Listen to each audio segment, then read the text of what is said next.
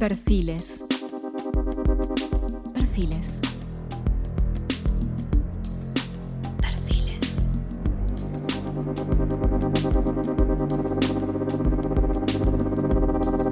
Perfiles e influencias.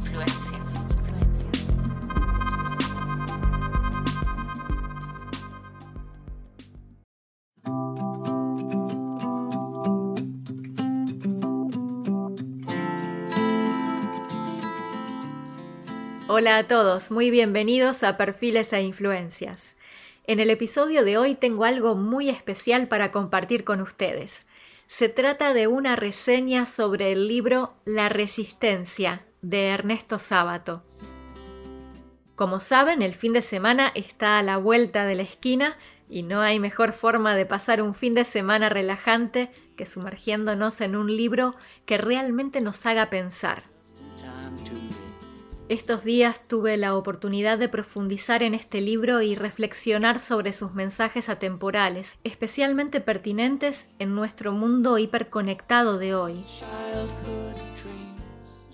Espero que este análisis les ofrezca nuevas perspectivas y quizás les inspire a leer o releer este gran trabajo de Ernesto Sabato. Y para aquellos que están interesados en explorar más sobre la cultura y la literatura, este episodio es especialmente para ustedes. Así que pónganse cómodos y acompáñenme en este viaje literario de hoy.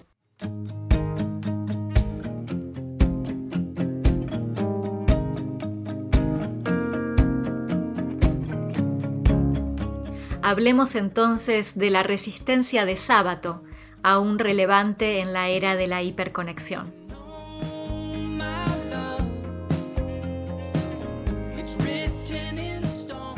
En contextos académicos donde la complejidad intelectual a menudo eclipsa la claridad y accesibilidad para el lector promedio, puede resultar desalentador para quienes buscan más que un juego de palabras en sus lecturas. La Resistencia, de Ernesto Sabato, emerge como un refugio de sencillez y honestidad. Publicado en el año 2000, este libro realiza un llamado enérgico a resistir la deshumanización que, en su opinión, estaba empezando a permear la sociedad. Casi un cuarto de siglo después, su mensaje resuena con una relevancia sorprendente frente a los desafíos contemporáneos del año 2023. Este sentido de urgencia se evidencia desde el inicio de su obra. El hombre se está acostumbrando a aceptar pasivamente una constante intrusión sensorial, nos advierte Sabato. Este asedio a nuestros sentidos, argumenta, se encuentra con una resignación que culmina en una servidumbre mental, una verdadera esclavitud. Ahora bien, si nos detenemos a considerar los cambios vertiginosos que han caracterizado a la tecnología y a la sociedad desde la publicación original del libro en el año 2000, encontramos un terreno más matizado que el que Sabato pudo haber previsto. A pesar de la precisión con que Sabato identifica los riesgos sociales y psicológicos intensificados por la tecnología, su enfoque tiende a pasar por alto las indiscutibles ventajas que también han surgido. Beneficios como la democratización del acceso a información diversa en todo el mundo y la posibilidad de mantener relaciones cercanas en contextos de inmigración, por ejemplo, sirven como contrapuntos significativos a las preocupaciones que él plantea.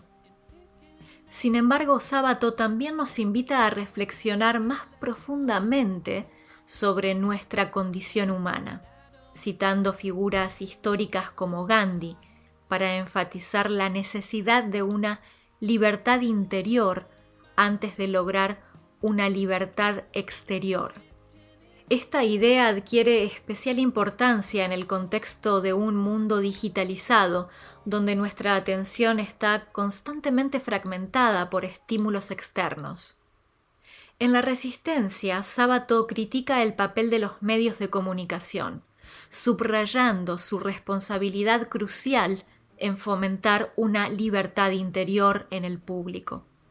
En nuestra era de hiperconexión, este mensaje cobra nueva urgencia. Si bien es fácil culpar a las redes sociales por la propagación de noticias falsas, las muy conocidas fake news, y discursos polarizantes, es importante señalar que muchas veces estos males son perpetuados por grandes emporios periodísticos, que han sacrificado la integridad periodística en favor de intereses financieros. En este sentido, la libertad exterior que Gandhi menciona y que los medios podrían cultivar, carece de un contrapeso significativo en la forma de una libertad interior sólida, tal como Sabato habría querido. Además, el autor aborda la trivialización de la opinión pública, una preocupación especialmente resonante en un tiempo en el que las redes sociales permiten una difusión inmediata de opiniones, muchas veces carentes de sustancia o reflexión. Este panorama plantea un desafío a la cohesión social y el diálogo constructivo, problemáticas que Sabato ya identificaba hace más de 2 décadas. En la resistencia, Sabato también señala una sobrevaloración de la diversión, que se manifiesta en una cultura en verdad obsesionada con el entretenimiento superficial. Este es un punto crítico en nuestra era de algoritmos diseñados para mantenernos enganchados a contenidos que a menudo banalizan o simplifican temas muy complejos. En este sentido, el autor anticipa la disminución del espacio para la reflexión seria en nuestra vida cotidiana. Un aspecto particularmente premonitorio del pensamiento de Sabato es su cautela respecto a la tecnología, que ya se manifestaba en su crítica a las pantallas como intermediarias entre los individuos y la realidad. El autor presentía que la pantalla se convertiría en la ventana por la que los hombres sentirán la vida, así de indiferente e intocable. Esta idea resuena con inquietante precisión en nuestra era de hiperconexión, donde las pantallas no son solo ventanas, sino que también son espejos que reflejan nuestras inseguridades, deseos y temores. La relevancia de este punto es especialmente palpable en el contexto actual de manipulación informativa. En un mundo en el que nuestras percepciones e ideas frecuentemente se forman y reforman en el ciberespacio, la advertencia de Sabato adquiere un peso específico. Las fake news, las posverdades y las ideologías políticas distorsionadas que se nos presentan a través de estas ventanas no son simplemente informaciones erróneas, son herramientas activas de manipulación masiva.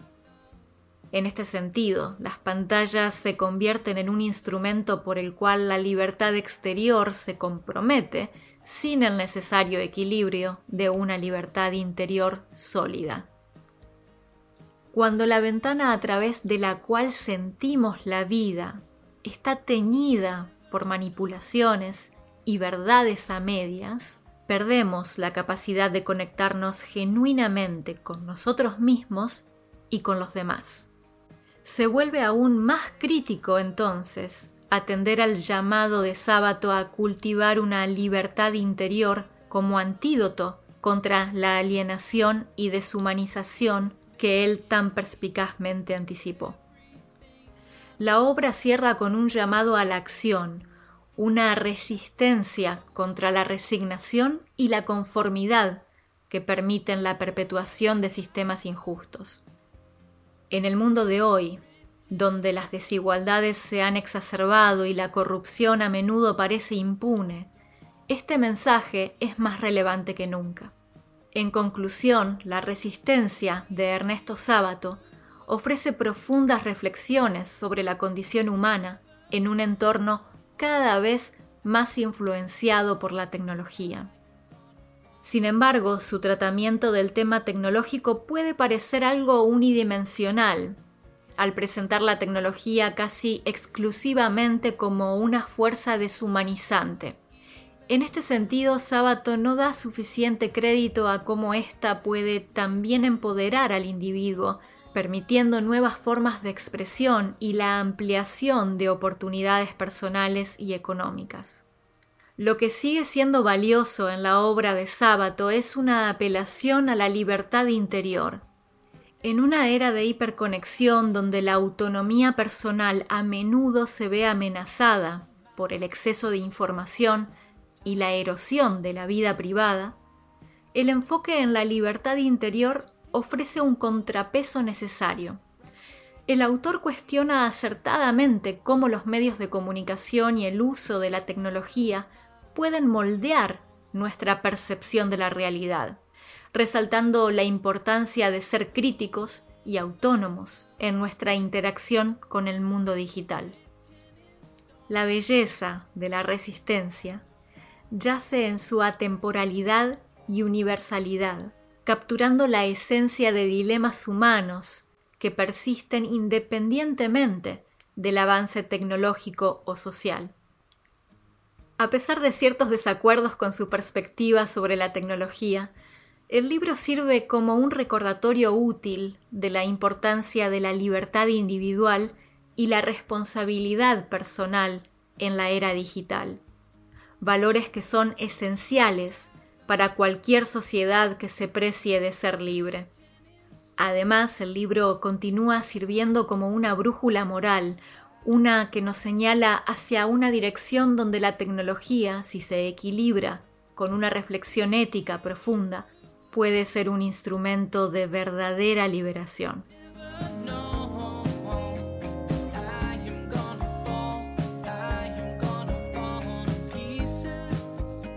Antes de finalizar, me gustaría poder compartir con vos un último pensamiento de Sabato, pero en su propia voz. Este audio que te voy a compartir es un extracto de una vieja entrevista que le hicieron hace muchos años, en donde él daba su opinión sobre el bien y el mal. Escúchalo. Yo leía, por ejemplo, Crimen y Castigo a los 15 o 16 años. Leí mucha literatura rusa desde adolescente y alemana, la romántica, ¿no? El romanticismo alemán. Una primera lectura, con perdón de la palabra, como se dice en el campo, es que haría un marxista o que haría un sociologista, es la historia de un estudiante pobre, resentido, que por motivos sociales mata con un pedazo de fierro, para emplear la palabra como se decía en el campo en otro tiempo, la palabra castiza, con una vara de fierro o algo por el estilo, a una usurera. Entonces uno lee a los 15 años eso como una novela policial. En segundo lugar, después la lee como una novela sociológica. Un estudiante resentido en una sociedad así, aparecen generales, prostitutas, en fin, todo ese tipo de cosas de la literatura rusa. Y se hace una interpretación sociológica sobre la realidad rusa, los mujik, el zar, las rebeliones contra ciertos zares. Esa es una segunda lectura. Cuando uno es más grande y pasa ya los 40 años, al leer se da cuenta que lo que está en juego no es Rusia propiamente dicha, ni es la usurera, sino que es el problema del bien y del mal. Es decir, en una gran novela, los problemas que se plantean no son meramente históricos, meramente sociológicos. Se plantean en última instancia, y lo que lo hace perdurables, porque las otras desaparecen dentro de 30 años. La historia es... Las novelas perdurables, las tragedias perdurables, toda gran novela es una tragedia, toda gran obra de arte es eminentemente trágica porque la existencia es trágica. Crimen y Castigo es una novela trágica. Toda la literatura de Dostoyevski, no solamente Dostoyevski, todos los grandes ciclos de escritores rusos que no se repitió jamás, desde Pushkin hasta Tolstoy, pasando por Dostoyevski, por Gogol, por Chekhov, en última instancia, son toda una literatura trágica que examina que lo que lo rodea, la mera sociología, la lucha entre partidos. Estaban los estudiantes, por ejemplo, los nihilistas, estaban los progresistas. Sí y no. Eso es inevitable porque los seres humanos. Pero en última instancia, lo que está en juego en esas grandes obras, y por eso perduran, es el problema del bien y del mal. Los problemas que plantea Sófocles son los problemas eternos del corazón humano.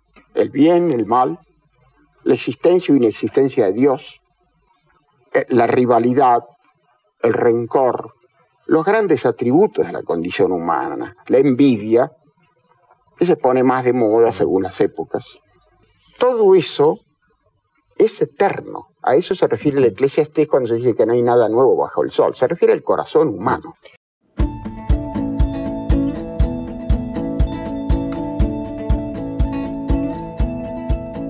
Si te gustó el episodio de hoy, podés compartirlo o dejarnos tus comentarios en nuestras redes sociales.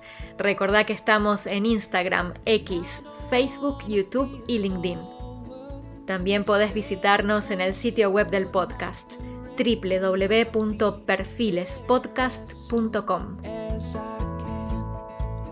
A través del sitio podés visitar nuestra página en Patreon, donde pronto habrá contenido exclusivo sobre este y muchos otros temas para aquellos que estén interesados. Muchísimas gracias por acompañarme. Nos encontramos en el próximo episodio. Espero tus mensajes y opiniones como siempre y deseo que tengas un excelente día. Hasta pronto. Chao.